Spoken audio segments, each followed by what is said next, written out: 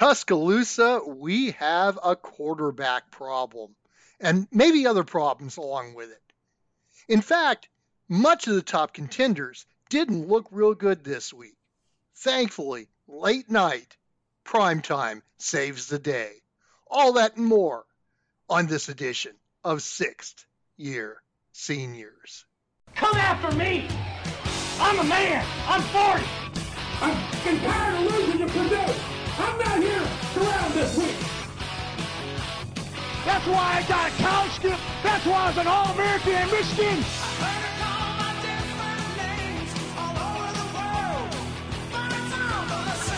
It's Division I football! It's the Big 12! Now there's so many ways to make love, a million ways. I'm barely making it up. Go play intramurals, brother! I could give a shit about North Carolina right now. There's only one way. There's only one way around. Mikey, how you doing?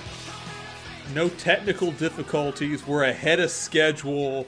It's a good day, man. It's a good day. And you know what else was a good day? We ran our mouths and flapped our gums on here last week talking about what a crap card we had of football on Saturday. And here's the thing. When the bar is so low, it often over-delivers. And you gotta say, it wasn't mass chaos. But there were a lot of interesting things that happened on Saturday. The card way over-delivered. We'll probably get into it later, but I have some thoughts on the. I don't even know if I haven't seen the number. Whatever the rating that the late night Colorado State game pulled. Oh man, I haven't even thought about that. We'll talk about that when we get there because I have some thoughts. I'm going to sound ridiculous, I'm sure, but it really does seem like the headline of the week is whether the Nick Saban Alabama dynasty is indeed crumbling finally in front of our very eyes. 17-3 in Tampa. What the hell happened? Well, I always thought that when you had a quarterback from Notre Dame transfer to Alabama and possibly start, and is now starting, you got some issues. Tyler Buchner, I never saw as an elite quarterback by any means. And the fact that he got beat out by Jalen Milroe says more about Buchner than Milroe. My God, 5 for 14 for 34 yards before he gets yanked for something called Ty Simpson. I think Ty Simpson was John Hamm's actual name in Top Gun Maverick, but that's another story. I know it was raining, but 5 for 14 for 34, get the hell out of here. If it was raining, then McClellan should have been able to run the ball, and he couldn't do that either. In fact, it wasn't until the second half when they finally decided to give the ball to Roydell Williams that Alabama's offense finally got on track, if you could call it on track. Saved the day. Roydell Williams, 129 yards and a touchdown. By the way, if you've been hiding under a rock, Alabama did win, but it was only 17-3 as 32.5-point favorites. This is like they lost. This is like they beat Appalachian State, and everybody acts like they lost. That's what happens when you play a Group of 5 team and you don't cover the spread. They dropped about 5 or 6 spots in the top 25. They should have. My God, this isn't they should have been out of the poll. Yes, they should have, and there's a couple other teams that should not be in the poll either. This is why I don't look at the poll this early in the year. I almost threw my computer against a wall when I found out that Iowa is ranked in the top 25. Come on. And the teams on either side of Iowa are interesting too. But we'll get to that game in a little while. Let me throw this out at you, and this is the telling part here, and I think this goes back to our conversation that we had last week about Nick Saban can't X and O his way out of this one. Several years ago, there was a big time game that Alabama played against Georgia. It was played. They were playing for, what do they call it? Oh, they were playing for the national championship. That's what they were playing for. Nick Saban took Jalen Hurts, a quarterback who, need I remind you, led his team to the Super Bowl last season as the starting quarterback for the Philadelphia Eagles, and sat his ass on the bench in favor of a freshman quarterback who it was just boop, plug and play, and Tua Tagovailoa led Alabama to the big comeback and got the big touchdown pass in overtime to win the game and win the national championship in the state of Georgia in front of all of the Bulldog faithful. And that quarterback, by the way, just threw for 450 yards in week 1 of the NFL season for the Miami Dolphins. And looked really good last night against the Patriots. My Dolphins are 2-0. I'm quietly giddy. But by the way, dear God, hate to say it, but they won this week against the New England Patriots, who are quarterbacked by Mac Jones. So Mac Jones came after those guys, didn't he?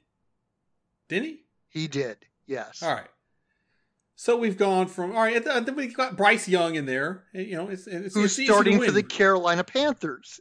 Easy to win. If my math is correct. Easy to win football games when you have, just back-to-back NFL starters. Say what you will about Mac Jones. I still think Mac Jones is a pile of garbage and super overrated. But if he's starting for an NFL team, that's more than good enough to be successful in the college game. And my point here Bailey Zappe's still getting screwed.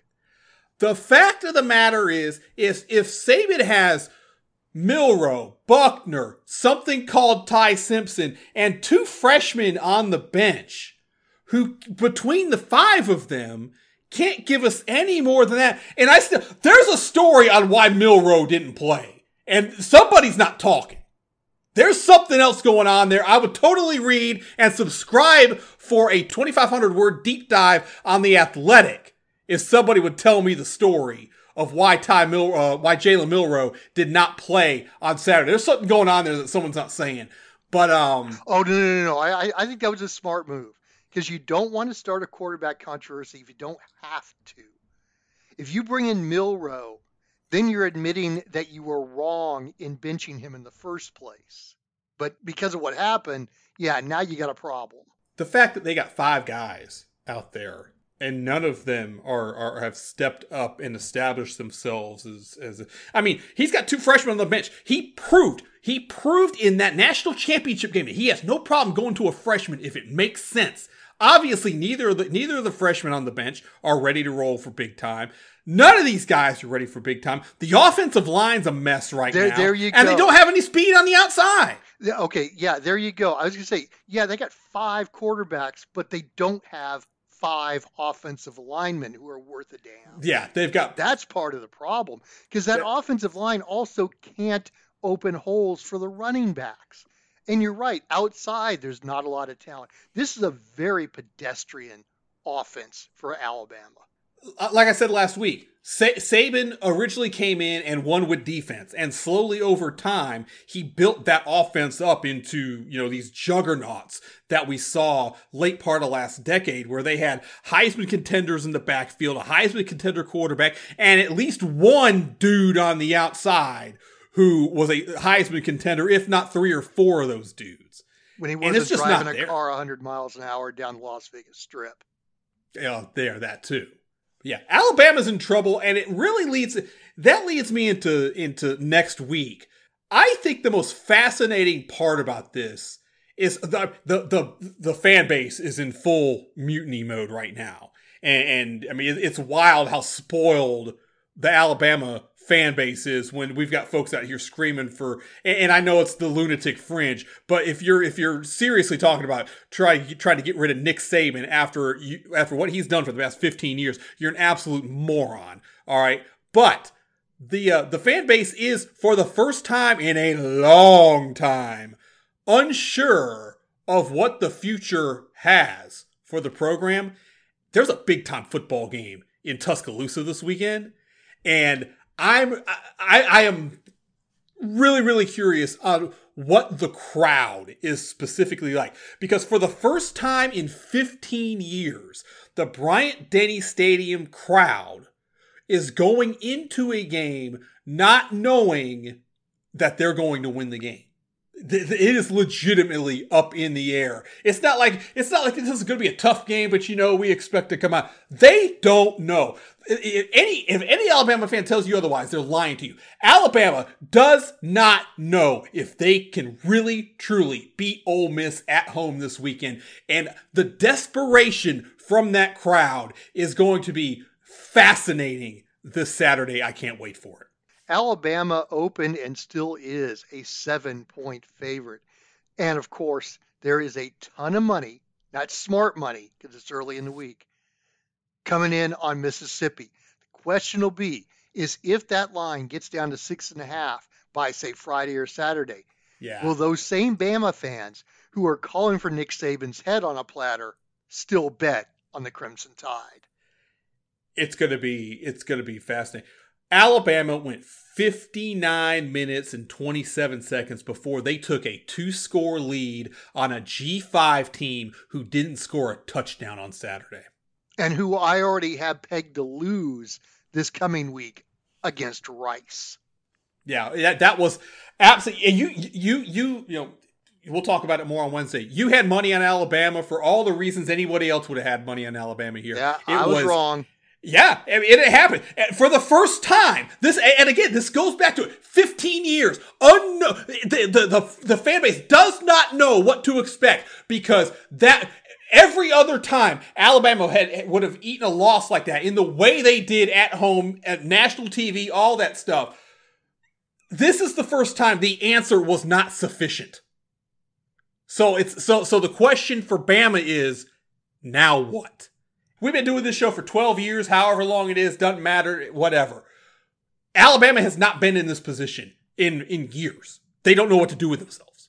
There are kids in high school right now that have no idea. They have no idea what to do with their favorite football team right now because they've never had to face mortality in the mirror. This is the first time. And because of that, and to a lesser extent, Clemson too, because Clemson is certainly not the Clemson of old. We've had Alabama and Clemson for the past 10 years. It's basically the standard bearer across the way. It was just a matter of where they're going to, are they going to play in the semifinal or the final of the college football playoff? I think McMurphy had them playing in the postseason this year in the Gator Bowl as of this week. Interesting times. And because of that, makes it so much better for us because the top's wide open now. And we're it looks like finally going to get a little bit of churn at the top of the sport, which we have needed for 7 or 8 years now. Ole Miss, 20-1, SEC West champions. That bet's looking better and better as the season rolls on. Cannot wait for this weekend. It's going to be big. One of more than a half dozen big time games this weekend. Cards loaded. It's going to be great. I say churn at the top. That brings us to our other game where Georgia found themselves, and that was me. I was the one that laid the big number on the dogs. Found themselves down 2 scores to South Carolina at home. Mike Bobo's offense looked absolutely ridiculously bad the first half. They finally flipped the switch there the third quarter and kind of turned it on real fast. But they never just ran away with the game. Georgia, maybe the SEC is trash this year. Oh, you think? In fact, I have something I was going to save for the Wednesday show. I don't have the stat in front of me right now. But the SEC in non-conference games against the spread is like less than 42%. Jeez. But yes, we definitely had some other teams not perform well for long periods of time. You mentioned Georgia.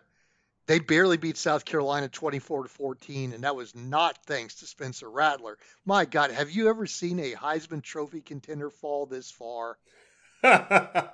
Since who was the Notre Dame kid that the old ESPN commentator claimed would win 2 Heisman Trophies? Oh, Ron Pallas. Yeah, Ron Pallas. There we go. Ron Pallas, yeah. Pride of Berwick, Pennsylvania. Yeah, Spencer. Yeah, get those NIL deals while you can because you probably aren't getting an NFL contract. Good grief. How the mighty have fallen.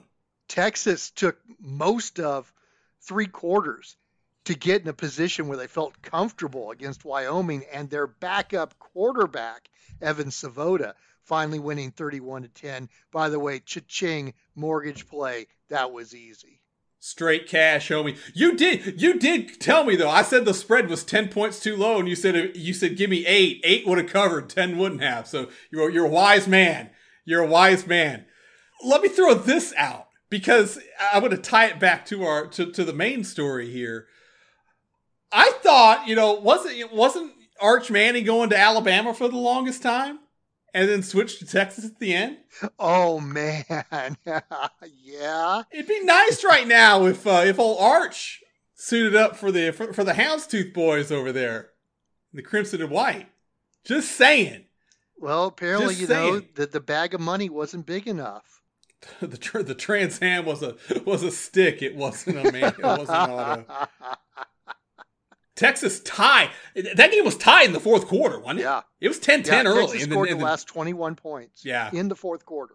The funniest outcome of the day would have been Wyoming beating Texas. I think had South Florida beaten Alabama and Wyoming beaten Texas, I think Wyoming beating Texas would have been funnier than the other way. That's just maybe I'm biased here because I'm at 6th year senior South here in Texas. Oh no! It would have been just because Texas beat Bama. If Bama had beat Texas, then it'd be the other way around. But yeah. Yeah, exactly. Yeah. Of course, the other slow start, and my God, this would have been a monumental upset as well. Florida State 31, Boston College 29. Again, bad weather. Seminoles, maybe a look ahead to Clemson, but by God, this is Boston College we're talking about. Boston College committed 18 penalties for about a gazillion yards, and I'm not even sure that was the most penalties or yardage on the week, by the way. I was going to say, if that's a gazillion, then gazillion times infinity is what Colorado State gave up. Florida State sleptwalked through the most of that game and then needed a face mask on what looked to be a third down stop. Boston College was going to get the ball back one more time with just needing a field goal to pull the upset. First real time on the road for Florida State this season. I don't know, the neutral site game. That was basically a home game. Those are always tough, yeah. Yeah, first time on the road. You got a long trip up to Chestnut Hill. Weird atmosphere. And like I told you, every time Boston College plays football, they actively and literally do brand damage to the ACC. Whether they're just shitting the bed and just being absolutely incapable of playing good football, or knocking the league's title contenders out of the playoff race, one way or the other, you're going to get the best for Boston College.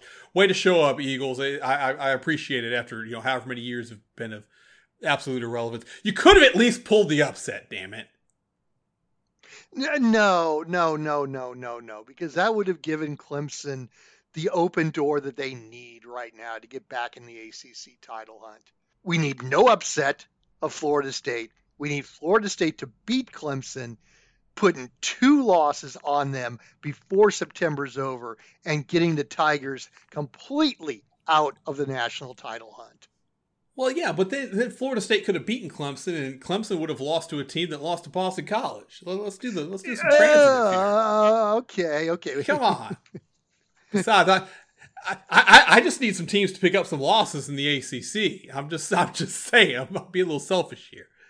Well, and actually, if you want to go to the transitive property even further, that would be a team who beat Florida State, who was nearly beaten by Holy Cross, or was beaten by Northern Illinois. Take your pick. By the way, speaking of who was then beaten by Southern Illinois. We'll talk about transitive property. North Carolina beat South Carolina by 14 at a neutral site. Georgia only beat South Carolina by 10 at home. North Carolina is a better team than Georgia. Oh my God, it's ridiculous.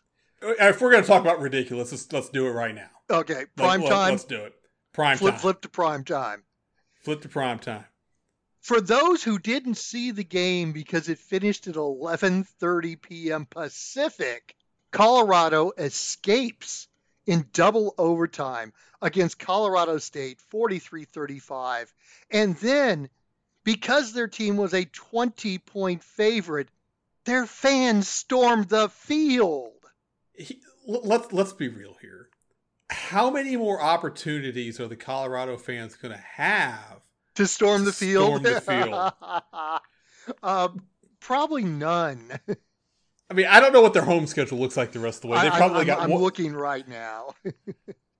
They probably have one of the Pac-12 bottom feeders at home, I would guess. Okay, so they've got USC in a couple weeks. They do have Stanford on October 13th. I hope they don't rush the field against Stanford. Jesus. Oh, wouldn't that be a transitive effect? Because we'll get to what Stanford did this past week. Oh, yes. That would be Colorado loses to the team that loses to Sacramento State. They also have Oregon State on homecoming. Oh, my God, that's going to be ridiculous. Arizona on November 11th. So yeah, they have a few more times they're going to be able to storm the field. How many people will be at homecoming who never set foot in a University of Colorado classroom? A lot. There will be a lot at homecoming. I forgot that Chauncey Billups went to Colorado. Has he ever come back to the university until he was on the football field this past weekend? No idea. I have no idea on that. I know Carolina knocked him out of the NCAA tournament in '97. That was they beat Colorado for the game. Dean Smith broke Adolph Rupp's all-time wins record, second round of the NCAA tournament, and that was that Colorado team. Let's just cut through all the crap here. This was pro wrestling. Oh, no doubt. This entire thing was pro wrestling. It was a work. If you have to ask yourself if it was a work, it was a work. Dion and Jay talked him into the building. They sold it out. They had, I don't know what the rating is for that game, but everybody was up late on Twitter tweeting about it. Nobody on Twitter was tweeting about anything else except for this football game late Saturday night. All to say, it was an event. It was the type of event that Twitter was just optimized for. What made it so great back in its heyday, it was for events like this. I told you that I fell asleep or I went to bed immediately after Colorado State took their own field goal off the board for the penalty and then threw the interception that got overturned right before they threw the next interception that got returned all the way for the touchdown, complete with the late hit in the end zone. Which, I mean, it's pro wrestling. The whole thing was pro wrestling. I didn't see anything else, but I did. I took the time to scroll back through my Twitter feed and read it in real time as the whole thing fell out. Dear God. It was hilarious. Just everything was hilarious. Hell of a game, especially when you consider that one team was a 23.5 point dog. Yeah, we came so close to probably for the first time ever a team winning a game as a 20-point dog and then losing a game as a 20-point favorite. Have not been able to confirm that, but I'm pretty sure that had never happened before. This is what's even, and look, I'm only being half serious here, but the fact that I'm being part of the way serious is a problem. If Jay Norvell didn't coach that game, like we had to book some false finishes, Colorado State wins that game. I'm sorry. They gave the game away. Gift wrap, silver bow, kazoos and streamers, birthday cake, the works. Punted it away. Great punt. Just because it was a great punt and pinned Colorado deep doesn't mean it was the right decision. They should have went for it on 4th and 2 and won the damn game, ended it right there. And then when you especially as poor as Colorado, there was enough time for Colorado to score, obviously. So it didn't matter if they were at the 2 or the 45. And Colorado's defense is so poor. Come on, if you can't get 2 yards, you don't deserve to win the game.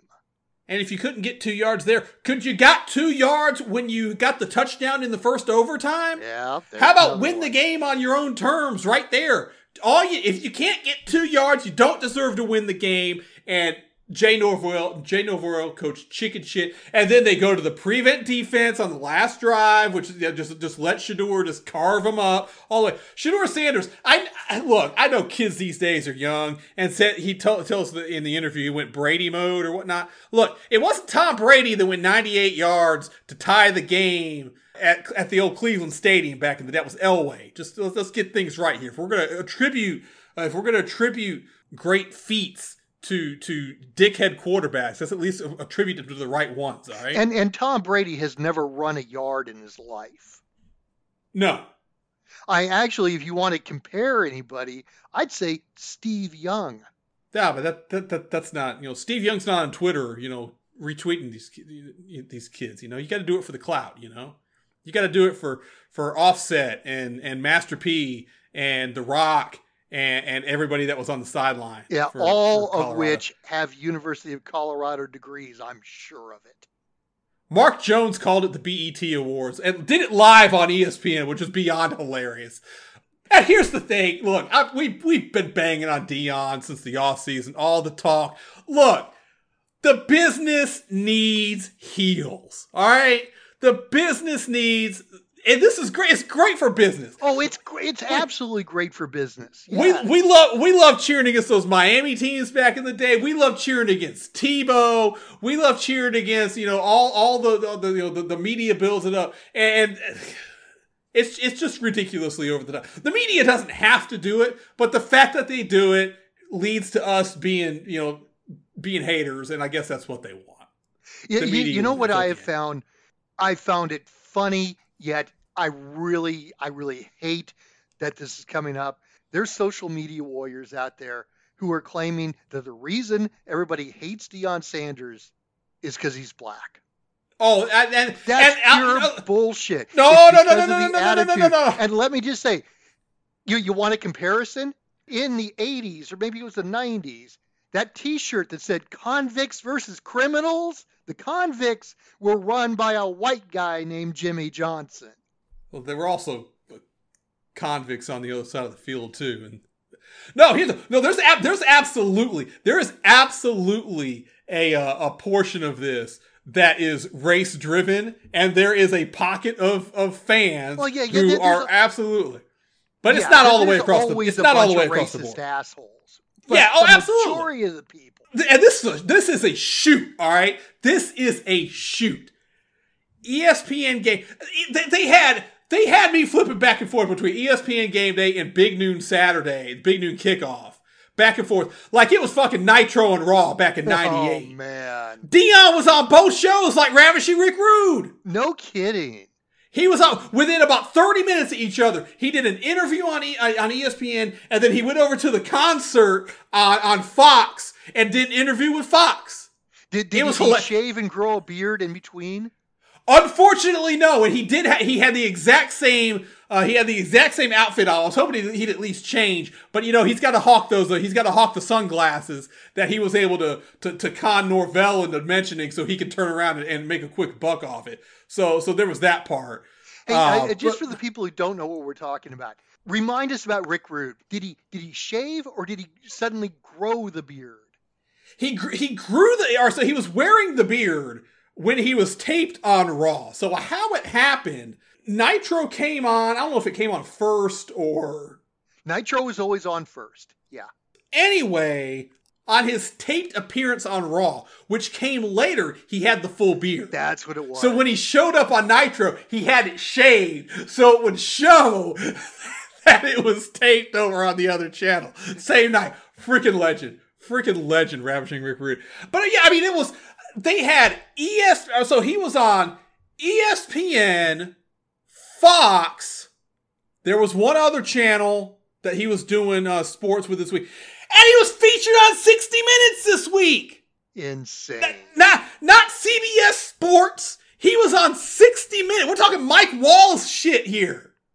By the way, the ratings are not in yet for the Colorado State game, but the ratings for the Colorado-Nebraska game last week was an 8.7 million tune-in.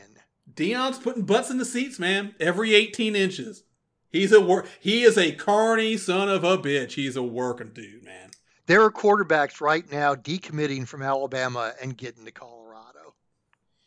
Well, except for the fact that Deion's probably not going to be at Colorado next year. He's going to go somewhere else. So let me bring this up. He'll be there as long as his son's there. Good. Well, hey, transfer portal. He can go wherever he wants. He can go. Saban can retire. Shedeur can transfer to Alabama. I heard they need a quarterback. They'll need a coach too. Two things. One, the Travis Hunter hit. That's some bullshit. Oh my God, that's the best 15 yards Colorado has ever given up ever. If I was Jay Norvell, I would have been handing $100 bills to that kid immediately, because as soon as Hunter went out of the game, that's when Torrey Horton just went off for the rest of the game, and every receiver moves up a notch on the defensive back scale. And considering Colorado only had one defensive back who was worth anything, that's when Colorado State was able to throw the ball at will for the rest of the night. And yeah, Travis Hunter now, you weak little piece of shit, going to be out for a couple of weeks. Come on. Bye-bye depth. So the first replay of the hit, I was like, that's not 15 yards. It was clean. It was a clean, unnecessary. It was absolutely unnecessary. It wasn't like vicious or anything, but it was late. It was late, and I don't know. It was clean but unnecessary. I don't know if he came in with the knee. It looked like he did something with his knee when he came in and tried to take his leg out or something. But like, when I first watched it, I only saw like the back half of the play, and in real time, I was, man, that didn't look like. But when I saw the whole play, with the drop back and the pass and everything, I was like, oh man, this is open season now. This is great. But again, this is sports entertainment. All right, this is sports entertainment. So speaking of sports entertainment, Deion, this brings me to my last question that we'll get off of all this, unless you got anything else. I have one little thing. Give me your little thing first. Well, okay. Michael Harrison, Colorado's tight end, who became a big thing late in fourth quarter and overtime. Yes. They called him from San Francisco. I've covered football games in San Francisco. It's an inner city football area. He went to St. Ignatius Prep School, which is so far not San Francisco. And I could tell O.J. Simpson Galileo High stories right now, but we're running long. I'll save that for another time. You got to work the marks here. Here's my other point: if Deion goes to Colorado a year prior, and I'm crediting Dennis Dodd of CBS Sports on this take. If Deion goes to Colorado a year prior, does the Pac-12 survive? Oh, that's a good question, and I think the answer is probably yes. I think the answer is yes too. There's a lot of hyperbole out there about what's the ceiling of the program and all this stuff. I think it's completely ridiculous. But because I do think I could get them a better TV contract at that point. And here's the thing, because they're going to say, "Oh, well, you can't lock in anything." Wouldn't you think that the networks would like do some backdoor deals there to make sure he's actually locked in and ain't going anywhere for a while? Like I know he's got his reality show on Amazon Prime right now. That shit ain't staying on streaming. That's going to Fox if Fox gets the Pac-12 contract. That's going to ESPN if ESPN gets the Pac-12 contract. Right? I mean, they can blow this up all sorts of different ways with all these extra things to make sure that he's locked in on the conference. And now the fact that he's not. So, which leads me to my next point on that. This is all related here. All right, so Colorado's going to Big 12. Big 12's still got this hybrid. Oh, I guess Fox kind of picked it up for next year. I don't know. Aren't the networks at this point, after seeing these early ratings, like, okay, how can we keep the money train rolling here? How can we make sure that Deion continues to work the marks into a shoot? How can we funnel money to the programs to make sure that they've got the cash to keep Prime around? I'm just saying it's going to get messy because the networks are going to want content from him beyond just what this is right now. They're going to have to build on it for the next season. Well, and next season he'll be in the Big 12. Who's got the Big 12 contract? I think that's a Fox exclusive as of next year, I think. Okay. I think when it came down to it, all that ESPN was left with was SEC and the ACC. there may be some lower tier rights. I don't know. It's media details that are down the headlines here, and we can deal with them. We can deal with them at another time. If you want to deal with your own headlines and your own details at another time and just get away from it all, hit up our girl Wendy Prater at Magical Journeys Travel. She can take care of you and your traveling party for anything you need going forward, whether you want to go on a major cruise, all-inclusive destinations throughout the Caribbean, Disney, Universal, all that stuff. She's the expert at all this. Custom-made itineraries, color-coded columns, all this stuff, all this fancy stuff to make sure you don't miss a thing for your next awesome vacation. Tell her you heard about her on 6 Year Seniors, and she will give you $23.50 off for every point that Colorado State blew that spread by last week. She'll do $23.50 off your next vacation deposit. WP Magic Journeys on Twitter, Facebook, Instagram, all the usual suspects. Wendy Prater at Magic Journeys Travel. She makes the plans, you make the memories. Well, I guess now it's finally time to talk about the SEC again. They had themselves a really good conference opener between Florida and Tennessee. Wouldn't you know it? Florida shows up, upsets Tennessee 29-16. Is the SEC any good at all, considering that Florida lost to Utah just a few weeks ago? Or are the Gators turning the quarter?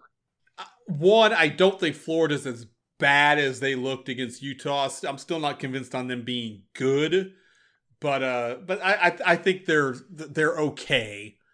Tennessee's going to have some problems here. You should have told me last week that Tennessee hadn't won at the Swamp in 20 years. Maybe I wouldn't have laid the coin on the Vols there. Good grief. If I'd known that, I might have played plus. I might have taken 6.5 rather than holding off for the 7. Staying away, yeah. It's interesting. With Tennessee losing now, there's only a handful of undefeated teams left in the SEC. And for all the crap we gave Georgia about their soft schedule in the offseason, all those undefeateds are still on Georgia's schedule coming up down the line. So if they're actually any good, Georgia might actually get a challenge between now and the SEC title game. We'll see about that. I don't know. The end of that Florida-Tennessee game was hilarious. So Tennessee calls timeout late. And the explanation for this was just pure bullshit. But they forced Graham Mertz to run around aimlessly, waiting for the clock to run out. He gets clocked by one of the Tennessee defensive linemen. Clocked. All right. He got sneezed on. It wasn't much. Well, but this is Graham Mertz we're talking about. One of the Florida offensive linemen, defends Mertz's honor. And then all of a sudden, there's this Tennessee, I'm guessing a defensive back because he's wearing number 5. And he's got both fists up, ready to brawl with this offensive lineman. He's squared up. What the hell's going on here? It's all pro wrestling. It's all pro wrestling. It's all a work. And the sooner we embrace that, the happier we'll be. The officials, by the way, in that game were a little suspect. Florida got every call, but I don't think it would have mattered. LSU beat Mississippi State 41-14. Now LSU's looking better after performing horribly against Florida State just a couple weeks ago. So again, is this a matter of the SEC isn't any good, or is LSU improving? I think LSU's improving. I think they were a little banged up going to that game, lost a couple of guys in fall practice. They'll sort some stuff out. I think come end of the year, LSU still wins the West here. That was an impressive performance. On the road, cowbells all around it, and LSU just nah, we ain't messing around with this. Well, let's see what they do the next few weeks, but I'm confident that LSU's on the right path here. We talked about this week's slate being very pedestrian. Missouri and Kansas State saved the day in the early time slot.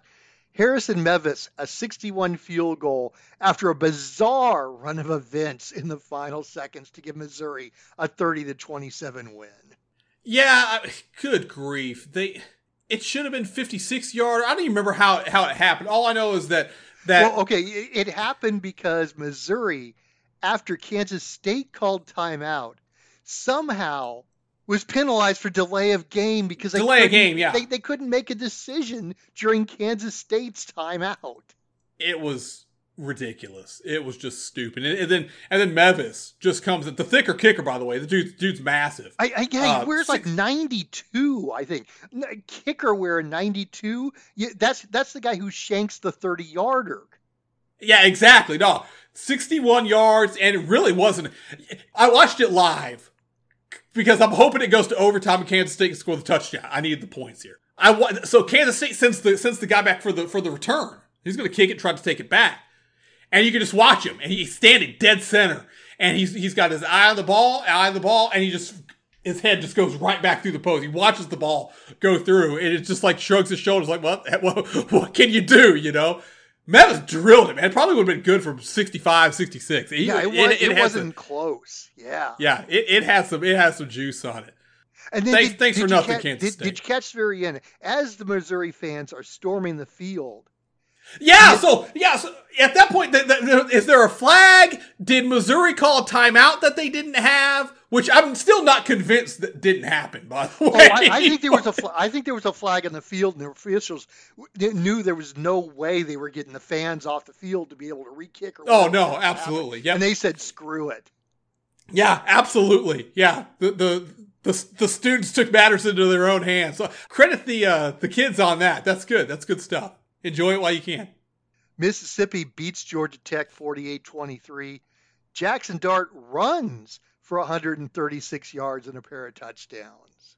Ole Miss, nice little tune-up ahead of this week's big game. A lot of eyes on Tuscaloosa this weekend. Can't believe that Mississippi is a 7-point underdog. Wrong team favored. Vegas builds big buildings in the desert for a reason. Yeah, I know. I know. It reeks of stay away for me just for that reason. I think there's a reason it's 7. They know they're going to get Alabama money. This is a case where they know that the Alabama fans are going to bet on Alabama, and it's guaranteed money for Vegas.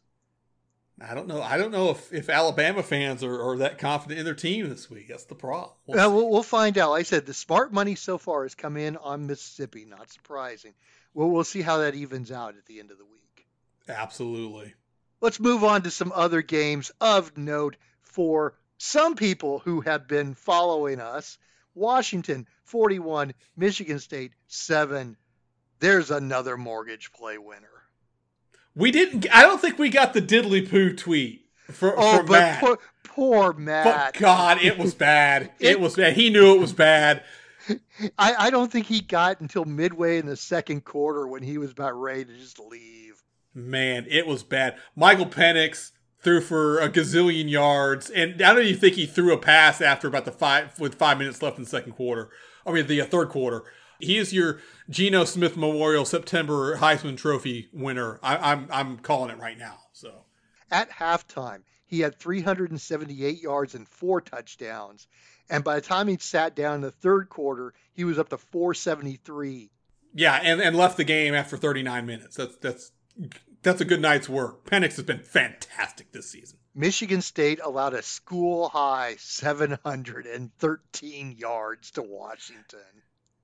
Which that might have been my favorite tweet of Bishop's ranting was the halftime graphic, which showed Michigan State tackling somebody, and he said something along the lines of, "How long did it take you to find a picture of them getting a tackle?" Great stuff. Poor Michigan State. Oh man. Ohio State beats Western Kentucky 63-10. Michigan beats Bowling Green 31-6. Penn State knocks off Illinois 30-13. The Big Three keep on rolling. Yeah, the Big Ten's Big Three keep rolling. Kyle McCord maybe starting to find his groove, but he's gonna need more than 318 and 3 touchdowns against Western Kentucky to go to Notre Dame this week and have Ohio State come out with a win. Big time showdown there. One of just a great slate of games. And once again, I am shocked by the line. Ohio State is a 3-point favorite, and Notre Dame all the way. Wrong team favored. You might be right on that one. We'll talk about it more on Wednesday, I'm sure. Also in the Big Ten, Wisconsin beats Georgia Southern 35-14. Oh, Jesus. Man, Georgia Southern was up 14-7 early in the third quarter. Then Wisconsin just ran the ball right down their throats. Couldn't get out of their own way. Davis Brin with the notable stat of throwing the same amount of interceptions as his jersey number. Oh, yeah, way to go there. Southern's in the if you take the interceptions off the board, Southern's in the game, but they just couldn't get out of their own way. And when Wisconsin starts to get the ground game going, they're hard train to stop. Meanwhile, the rest of the Big Ten laid down to the ACC.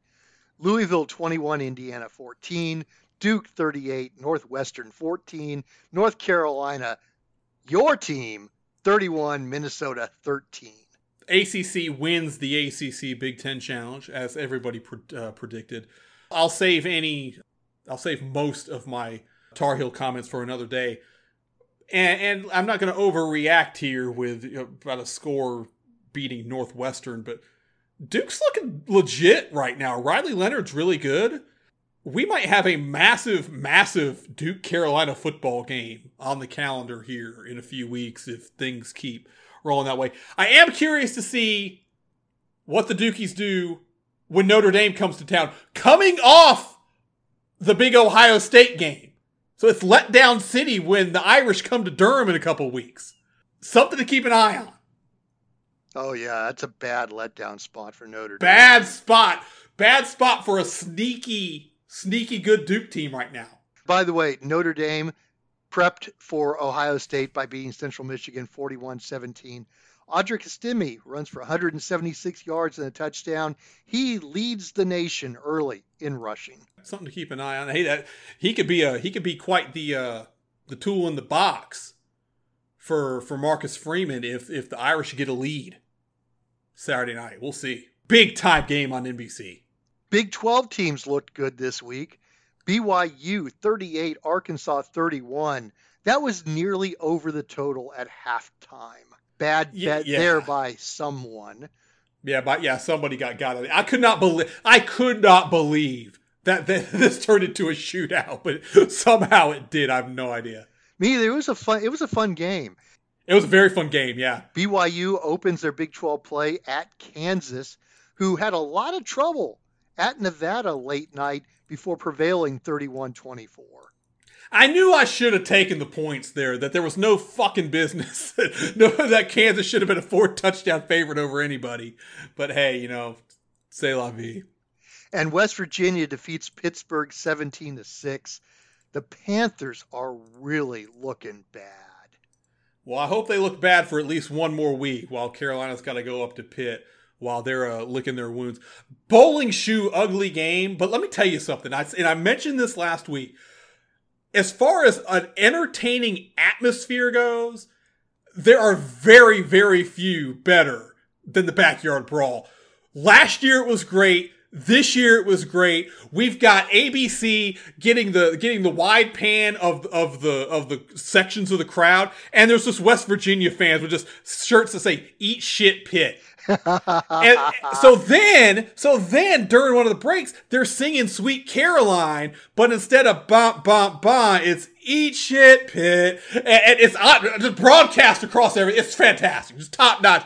Big ups to you Mountaineers. Maybe you can do something in the Big 12 and save Neil Brown's job. We'll see what happens. I wouldn't get that excited. I'm not getting that vote either, but hey, they got to win over the local rival, so get some momentum and go with it. Let's put it this way. Okay, Pittsburgh lost to Cincinnati, who just lost to Miami of Ohio. The fake Miami, because they couldn't even beat the real Miami earlier. So yeah, that's right. Good point. Let's head over to the American. A few teams looked really good, but I'll tell you, man, this conference could be wide open.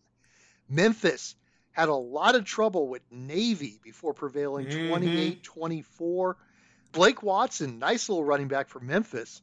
But the midshipman may have found a new running back in his kid, Alex Tekza, T-E-C-Z-A, 163 yards and a touchdown.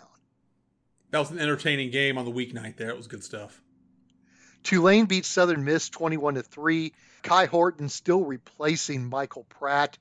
What I got out of this game, though, was Frank Gore ran 13 times for 16 yards, and he now is 30 carries for 76 yards on the season. I talked in the preseason about how much gas he might have for a pro career. Now we got to wonder if he's got enough gas to finish a college career. That's Trent Richardson with the Colts type numbers right there. Good grief. And Texas San Antonio, without Frank Harris, loses to Army 37-29. That puts Army back on a 6-win schedule. But remember, they need 7 because they've got 2 FCS teams on their schedule. Even without Frank Harris, the Roadrunners need to figure that one out and couldn't do it. Big time win for Army there. And like I said, it opens up the American wide open. Memphis, SMU, Texas San Antonio, if they get their act together. Heck, Navy might be able to do something. That was a 4-point loss on the road. Yeah, against a pretty good Memphis team. Another team looking to grab that group of 5 spot on New Year's Day. South Alabama convincingly knocked off Oklahoma State 33-7. Carter Bradley. Ka-ching. Yes, that was an easy one for you. Never a doubt. Carter Bradley, a couple of first half touchdowns. This game, if you could say 33-7 wasn't as close as the final score, this was. South Alabama just put a beat down on Oklahoma State. We talked about Alabama's issues with their quarterback room. Oklahoma State, if you got 3 quarterbacks, you ain't got no quarterbacks. And they ain't got no quarterbacks, including the coach's son. They got issues there in Stillwater. Yeah, they were 16 for 35 for 114 yards and an interception. That's 3 quarterbacks that's worth of data. Horrible. James Madison, 16, Troy, 14. Another good game that might have been hard to find. It was on the NFL Network. Man, that was a long night of defense. I'll give the Dukes their props. They absolutely shut the Troy running game down. Troy could not run the ball at all. So it was on Gunnar Watson to try to get what he could, and just too much pressure all night long. Great atmosphere, got chippy at times, which is what we're looking for in the Sun Belt. This is good stuff. Alma Mater, took one in the mouth. Oh well, so be it. Good game. Good on you, Dukes. Go keep winning. All good, but if you're gonna entertain people, you need to be better than 6 for 31 on third down, which is what those 2 teams combined for. Defenses came to play. Mountain West picked up a couple of big victories. Fresno State beat Arizona State 29-0. Jaden Rashada was injured, and Arizona State apparently doesn't have any quarterbacks either beyond him. You talk about fighting for a group of 5 New Year's 6 spot. Fresno State, your leader in the clubhouse right now. Bulldogs have looked really, really good. They've got 2 wins over Power 5 teams now this year. They're sitting in pole position to win the Mountain West right now as Boise State has struggled coming out of the gate. Keep your eyes on the Bulldogs. Well, wait a minute. What about UNLV? They just beat an SEC team. They knocked off Vanderbilt 40-37. I follow a couple of Vandy fans on Twitter because they're generally good people. They were irate watching this game. Just absolutely they lost a 17-0 lead. Missed the go-ahead field goal in the final minute, and then gave up the go-ahead field goal, the game winner, just a few minutes later. Just hilarious. I mentioned that Miami of Ohio beat Cincinnati 31-24. That was in overtime. That's going to be the final game for quite a while in that interstate rivalry. Also in the MAC, Ohio beats Iowa State 10-7. I believe your quote was, Disney should be sued for putting this game on ESPNU. That's an FCC violation. You got to put that on the plus or something. You can't air that game on regular cable here. Iowa State missed a field goal early in the fourth quarter that the angles that we saw looked like it was probably good, but there was never that definitive, right on the pole. It was one of the ones that went up and, where the kick goes over the upright. Oh, yeah. Wound up being the difference in the game. But the good news is, though, that most of the Iowa State players had the under.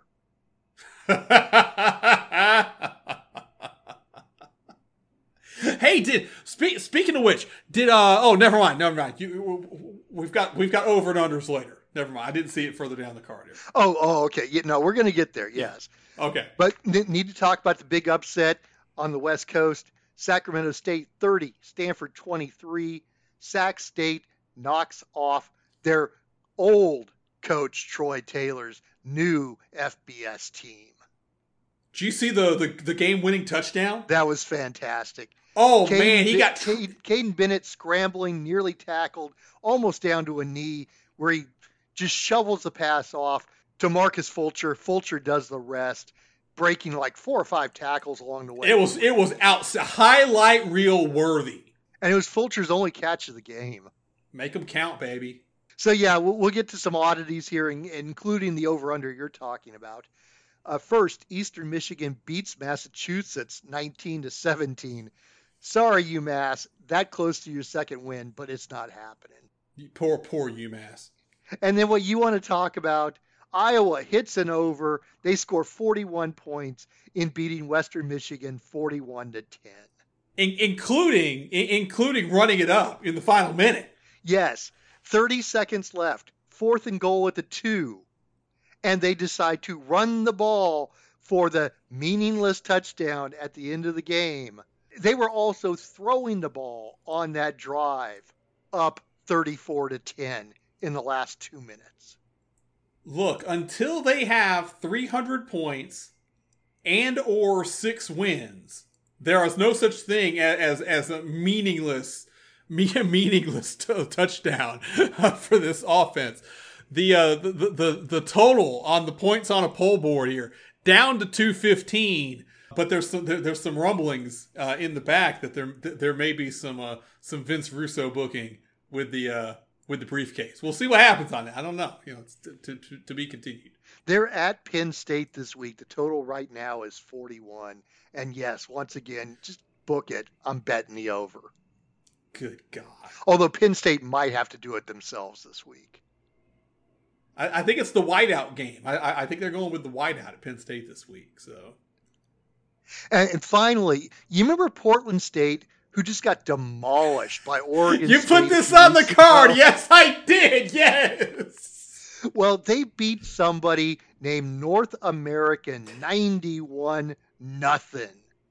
Portland State had 10 running backs go for 302 yards and 7 touchdowns. North American wasn't that the secondary title in Impact or something back in the day? The North American title? I have no idea. Portland State put Intercontinental on the schedule next season. Let's do it. By the way, North American is in Stafford, Texas. They started football in 2020 during the COVID year. Oh, wow. Yeah, just talk about a bad omen. Good grief. Stafford, I guess, is just outside Houston. Are you familiar? I am not. I have no idea where that's at. Well, they've got a university, apparently. Congratulations. And you just got beat 91-0 by a team that got beat by Oregon 81-7. So let's see. Transitive property, that's 172-7. North American got caught looking ahead to that rivalry game with Our Lady of the Lake. So let's look ahead. How's that for a transitive property? Let's look ahead. That's very good. You like that? Very good. Yeah. Let's look ahead to this week's schedule. We start on Thursday, 4:30 Vegas time. Georgia State at Coastal on ESPN. Hey, it's football. It's football. It's opposite of the Niners-Giants NFL game. So, ooh. Yeah. My God, the Giants looked like they were headed to oblivion. And then, thankfully, they were playing the Arizona Cardinals this week. Yeah, exactly. Barkley's still hurt, though, so they might have some issues going forward. By the way, I'm 0-2 in my fantasy football league. How about you? I'm 2-0 and have had the highest score each week. Oh, God. So You're playing against a bunch of fools. I might be. You're going to have to come back and play against real football owners. No, thanks. I'm done. This is a one and done. Playing against a bunch of guys with groin injuries you've never seen. Who are you to doubt my fantasy football league? El Dandy has been wrestling in the cruiserweight division here. Please. He's a great wrestler. He's a great wrestler, but my goodness sakes, at 50 pounds Who are you difference. to doubt El Dandy? Let's get How some. about Dean Malenko? I was going to give him a title shot. He was the big man, wanted to injure me. Hey, come injure me now, you little punk. He's sitting at home with some kind of hokey injury. This is a real injury, Dean Malenko. This is a groin pull the likes you've never seen in your whole life. On Friday, 4 p.m., Wisconsin at Purdue on Fox Sports 1. That might be a good little game, and Purdue might be able to beat Wisconsin. Early line, Badgers by 6 on the road. That's a feisty little spot there for the Boilers. At 4:30 on ESPN, North Carolina State at Virginia. Go Hoos. And then 2 late games, Air Force at San Jose State on Fox Sports 1, Boise at San Diego State on CBS Sports, both 7:30 Vegas starts. See if Boise can go on the road and get a much-needed conference win here. They've struggled against respectable competition. They did beat North Dakota after actually struggling with them for about a quarter and a half on Saturday. Just let Genty free. That kid's got a lot of talent. Just let him run the ball. We'll see what happens. Then on Saturday, it's a great card. This is why they make college football Saturdays, y'all. It really does. At 9 a.m. on ABC, it's the first of many big games. It's Florida State at Clemson. Florida State's only a 2-point favorite on the road here. Clemson has had the punk card thrown down on them. They've heard it for weeks now, but they lost to Duke. What are they going to do? Big bad Florida State's coming to town. We'll see if Dabo's got anything up the sleeve. This should be a feisty matchup. A few games you might want to put in picture at the same time. Rutgers at Michigan on the Big Ten Network. Come on! Why would we put that in picture?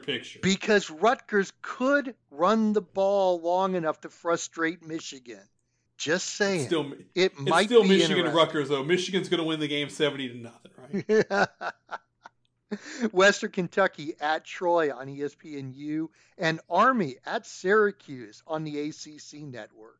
Garrett Schrader ran for like 180 yards this past week for Syracuse. Did you see the play action fake where he did the bootleg? No, I did not see a play. Oh my! This was one of the best plays I've ever seen. He ran a fake handoff to the right side and just stood back in the pocket and let the play out for a good 2 seconds, and then sprinted off for 30 yards and slid down to put the game away. Oh, I love that. It was an incredible fake. At 12:30, big games galore. You got Mississippi at Bama on CBS. You got Colorado and Oregon on ABC. You got UCLA and Utah on Fox. Good Pac-12 game there. UCLA having to go out to the U. See if UCLA getting a little buzz here early in the season. This could be the first big test here. By the way, Oregon, if we hadn't said it, 3-touchdown favorite against Deion's Buffaloes on the road. The first real test for the Buffs. Although we thought TCU was going to. We can't say first real test when they were a 22-point dog, right? I mean, right? Yeah, but TCU is not in any way, shape, or form Oregon. And if Colorado State can throw for nearly 400 yards or whatever Fowler Nkosi threw against them, what's Bo Nix going to do when Travis Hunter isn't in the game at all? I want to see, just take the fair catch it every kickoff and to just do just 4 go routes, 4 streaks, all streaks, 75-yard bombs every time, and just see if you can hit them. I probably could. I think they could. That's the thing.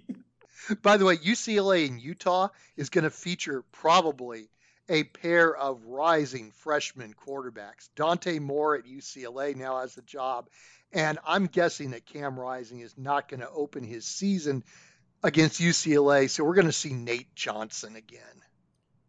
So it'll be a rising quarterback, but not a rising quarterback. Yeah, very good. Barump up. You'll be here all week. All right. Be sure to tip your servers. Also, if you can find room on the picture-in-picture scale, BYU at Kansas on ESPN. Then we get down to 4 p.m., Oregon State at Washington State on Fox, Appalachian State at Wyoming on CBS Sports. That's random as hell, but that should be pretty good. And actually, let's go back just to remind you not to watch this game. Do not turn on Fox Sports 1 between about 1 p.m. and 4 p.m. Vegas time, because that's Oklahoma State at Iowa State.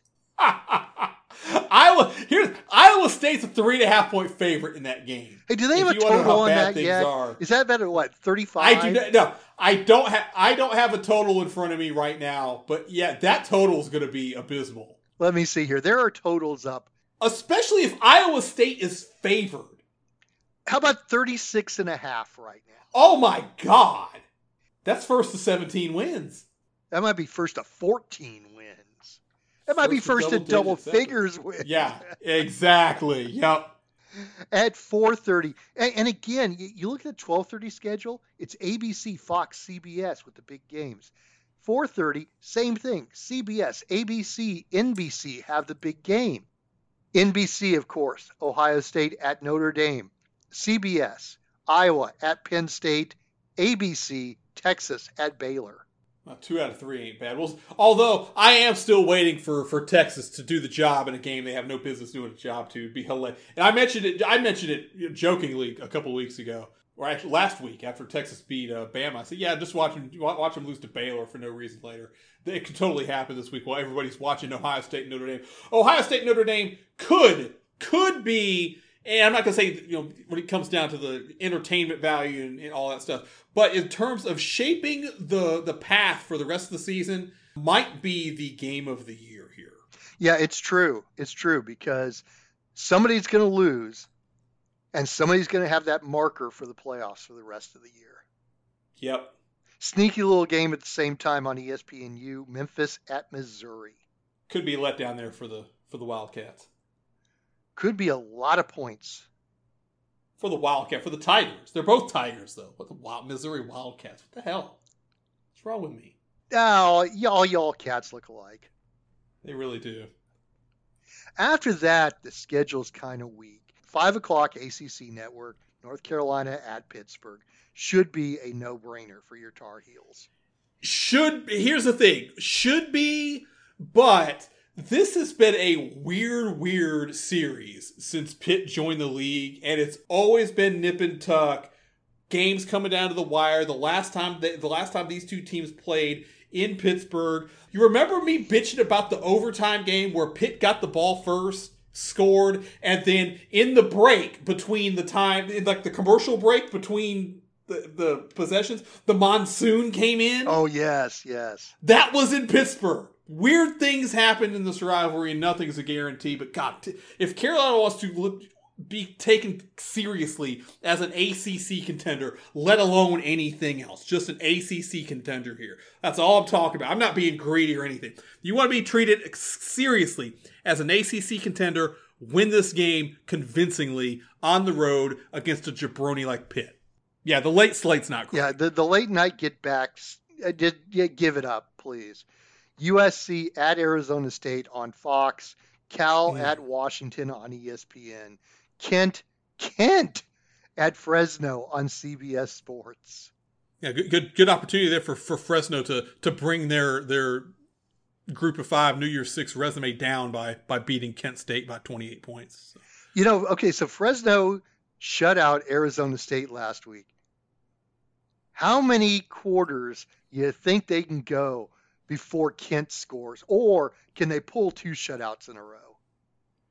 They're good enough to pull 2 shutouts in a row. Yeah, that's what I'm thinking too. Kent's that bad. So the line's 27.5. Is Fresno State going to win that game 28-0? I said, what's the total? 30? I don't have the total in front of me, but it should be 30. Yeah. I think I saw like 41, something like that. Oh no, it's 49.5. That's right. It's insanely high. Yeah, I don't see Kent scoring in this game. No. Oh, that's interesting. I would say catch Caleb Williams and Michael Penix throwing the ball around the yard if you're closing out the night late. And then late night get back out on the island, New Mexico State at Hawaii. Yeah. Team One Sports, only viewable on an app. What do you do in Hawaii? Come on, do better. Go figure it out, yeah. Oh, but speaking of Hawaii, the official word came out this week that they are moving the Maui Invitational over to Honolulu for the year while they repair the island there. Yeah. Good news. At least it's going to Hawaii. Yes, they're not bringing it to Asheville for the Roy Williams Invitational or anything like that. So that's all we got. We're going to come back on Wednesday. We're going to put some money on these games. Hope to continue our mortgage play streak. 2-1 this week. That means you got a free month's mortgage out of us. Thank you very much. You're welcome. We'll continue to do that. And if we don't, well, the rest of the season's free because we guarantee winners. Guaranteed winners, absolutely. For Joe Sakic, John Elway, Nikola Jokic, and screw it, NLCS MVP Jeff Francis. How about that? How about that for a pull? That's the best producer in the business. Alan Caps. I'm Mikey Watson. We'll be back here Wednesday. We're going to make some plays. We're going to make some money. And we'll do it all right here on 6 Year Seniors.